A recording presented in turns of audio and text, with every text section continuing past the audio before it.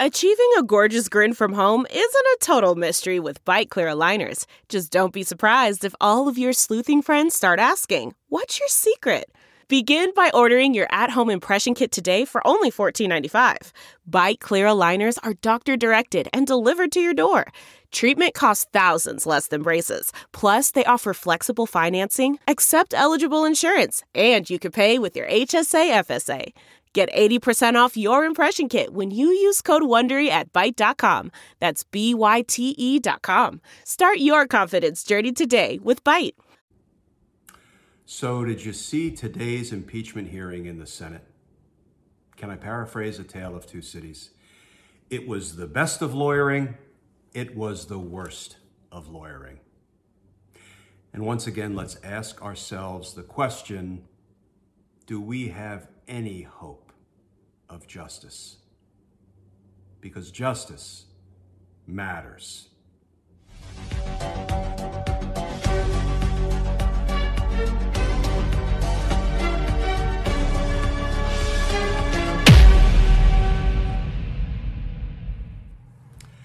Hey all, Glenn Kirshner here. So yes, I'm in a very different setting right now. I'm home, and it has been such a long day of covering the impeachment trial, and I had a series of appearances that I'm not even going to make it out to my studio tonight.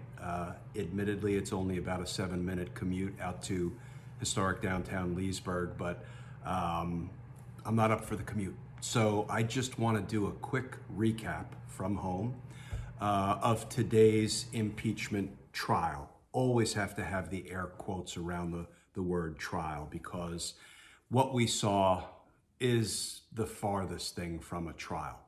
It is a uniquely and exclusively political proceeding, and I've begun calling it the impeachment confirmation hearing, because all we're really trying to do is see whether enough Republicans will confirm that Donald Trump should be held accountable for inciting an insurrection.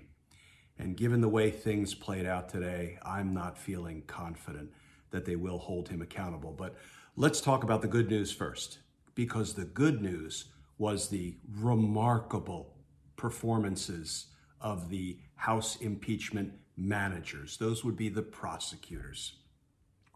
Opened with Congressman Raskin giving an amazingly emotional presentation, not only of the insurrection itself, but of what he suffered and what his family suffered as a result of being inside the U.S. Capitol as that was unfolding. And you know, his daughter was with him, his, I believe, 24-year-old daughter, and his son-in-law was there, and they ended up barricaded in, I believe, Steny Hoyer's office, hoping that they weren't hurt or worse by the insurrectionists. And it sort of culminated with a conversation that Congressman Raskin had with his daughter when he said, "I promise next time you come to the Capitol, it won't be like this. It will be safe." And his daughter said, "Dad, I don't ever want to come to the Capitol again." And that is what Donald Trump has wrought. That sort of harm that he has done to our country and her people. And then Congressman Joe Neguse gave a powerhouse presentation, as did Congressman Cicilline. They covered all the bases: the legal, the factual, the precedential, the historical, and the emotional. And then came Donald Trump's lawyers. And it was a sad performance, if I can be generous. And the worst thing about it, well, there's so many bad things. One of the worst things about it is they didn't even try to make an argument to refute the most powerful pieces of information that prove that what's going on right now, trying the case of an impeached president, is absolutely the right thing to do, because there are two powerful pieces of information or evidence that prove that a former president can be tried in a Senate impeachment trial. Here they are. One is the very language of the Constitution, the exact wording of the Constitution, because it says the Senate shall have the sole power to try all impeachments. This is an impeachment. Now, the defense attorneys argue that, well, because he's not still the president, the Senate can't try this impeachment. Well, the Constitution says the Senate has the sole power to try all impeachments. There is no footnote. There is no caveat. There is no asterisk. It doesn't say all impeachments unless the president resigned in time. So the very text, the plain language of the Constitution, proves the Senate has the authority to try this impeachment. The other thing is the precedent that the defense attorneys didn't even take on. Now, what do I mean by precedent? Usually, I mean that a court has decided an issue, and that serves as precedent. The Supreme Court has said, and whatever the Supreme Court said is precedent. Here's the thing.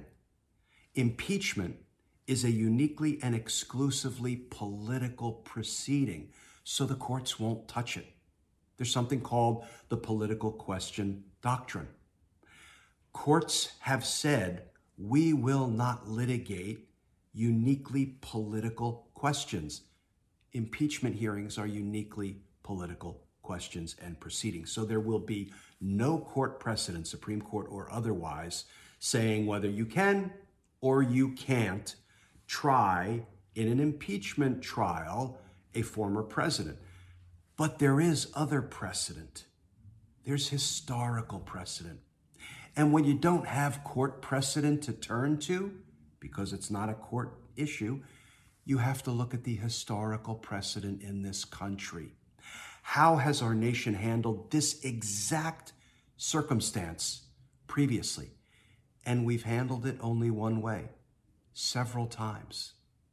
Let me use as the marquee example the way we handled it with respect to the Secretary of War, like a precursor to the Secretary of Defense, a guy named William Belknap. In 1876, he was impeached. The Secretary of War, Belknap, resigned. Guess what we did next? We tried him in the Senate in an impeachment trial, even though he had resigned. That's historical precedent. That's political precedent. That's procedural precedent. And that proves those two things, the Constitution and the political precedent, prove beyond all doubt. Case closed. The Senate gets to try Donald Trump, even though he's no longer president. But here is what the defense did, and they did it successfully. They gave the Republicans an out. They gave them an out.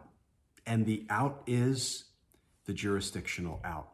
They said, because the Constitution doesn't allow this, mind you, they have no legitimate argument that the Constitution doesn't allow it, but they made the argument anyway because they don't care about the facts or the law. They only care about the politics of it. They said the Constitution doesn't allow this, so jurisdictionally it's not permitted.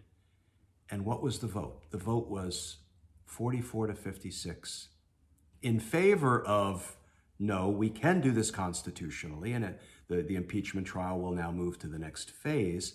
But 44 Republicans said, ooh, we're going to take the jurisdictional out. We don't want to have to deal with the question of whether Donald Trump should be held accountable for launching a violent, deadly insurrection on the U.S. Capitol. We don't want to talk about that. So we'll take the jurisdictional out, even though there's no support for it. So here's how I want to finish up, folks. You've probably heard lawyers say this before. Yeah, I usually sneer when I say lawyers. I'm not crazy about lawyers. You may have heard us say some version of the following. When you have the facts on your side, pound on the facts. When you have the law on your side, pound on the law. When you have neither on your side, just pound on the table. Make some noise. Try to distract people. Well, I'm going to add one last line to that old saying, because it's what I saw today from Donald Trump's lawyers. Yes, if you've got the law on your side, pound on the law. If you've got the facts on your side, pound on the facts. But in an impeachment trial, if you've got neither on your side, just pound on partisanship and cowardice and weakness. Because partisanship and cowardice and weakness resonates with the Republicans in the Senate. 44 of them bit. They took the false jurisdictional out, and they took it based on partisanship and cowardice and weakness, and frankly, a lack of patriotism. So what we saw today represented the best of us in Congressman Raskin and Neguse and Cicilline, and the worst of us, giving a false out to weak Republicans. Maybe they'll surprise us. Maybe a few more will sprout a couple of vertebrae, if not an entire spine, when it comes time to vote on whether Donald Trump should be held accountable for launching that insurrection. He is accountable. He launched it. He told them to get down there and stop what was going on. That's an action word. Stop. He told them to stop what? The steal. Because he lied to them to whip them up into that frenzy. They stole your vote. They stole your president from you because they took it from me, right? They're stealing your country. Get down there and stop it. And these Trump supporters in body armor and helmets with makeshift weapons. No, Donald Trump had no idea they were going to go stop what was going on in the U.S. Congress. You know, the law says we can infer that you intend the natural and probable consequences of your words. Donald Trump's words were, get down there and stop the steal. The natural and probable consequences, they went down there and they stopped the certification of Joe Biden's win. They stopped it dead in its tracks. They didn't defeat it because we got back on track and we finished up what the Constitution says we are required to do, but they stopped it. Donald Trump launched that insurrection. And as of right now, it looks like 44 cowardly Republicans are going to take the false jurisdictional out. So, you know, they won't have an angry tweet. I guess no more tweets. They won't run the risk of losing Donald Trump's base. That is shameful.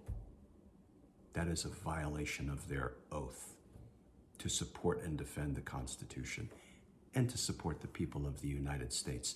They are disrespecting their own constituents, those 44 Republican senators. Thank you for indulging me tonight, folks, with the different setting. I will be back in my office tomorrow morning and look forward to talking about what I had hoped to talk about today. This is the teaser, I guess. Tomorrow, I'm very excited to talk about how Joe Biden just announced that he will be asking for the resignations of almost all U.S. attorneys except 2. And by Joe Biden making that decision, I couldn't be more proud of our president or of our administration. And I'll explain why in tomorrow's video. But in the meantime, folks, please stay safe. Please stay tuned. And I very much look forward to talking with y'all again tomorrow.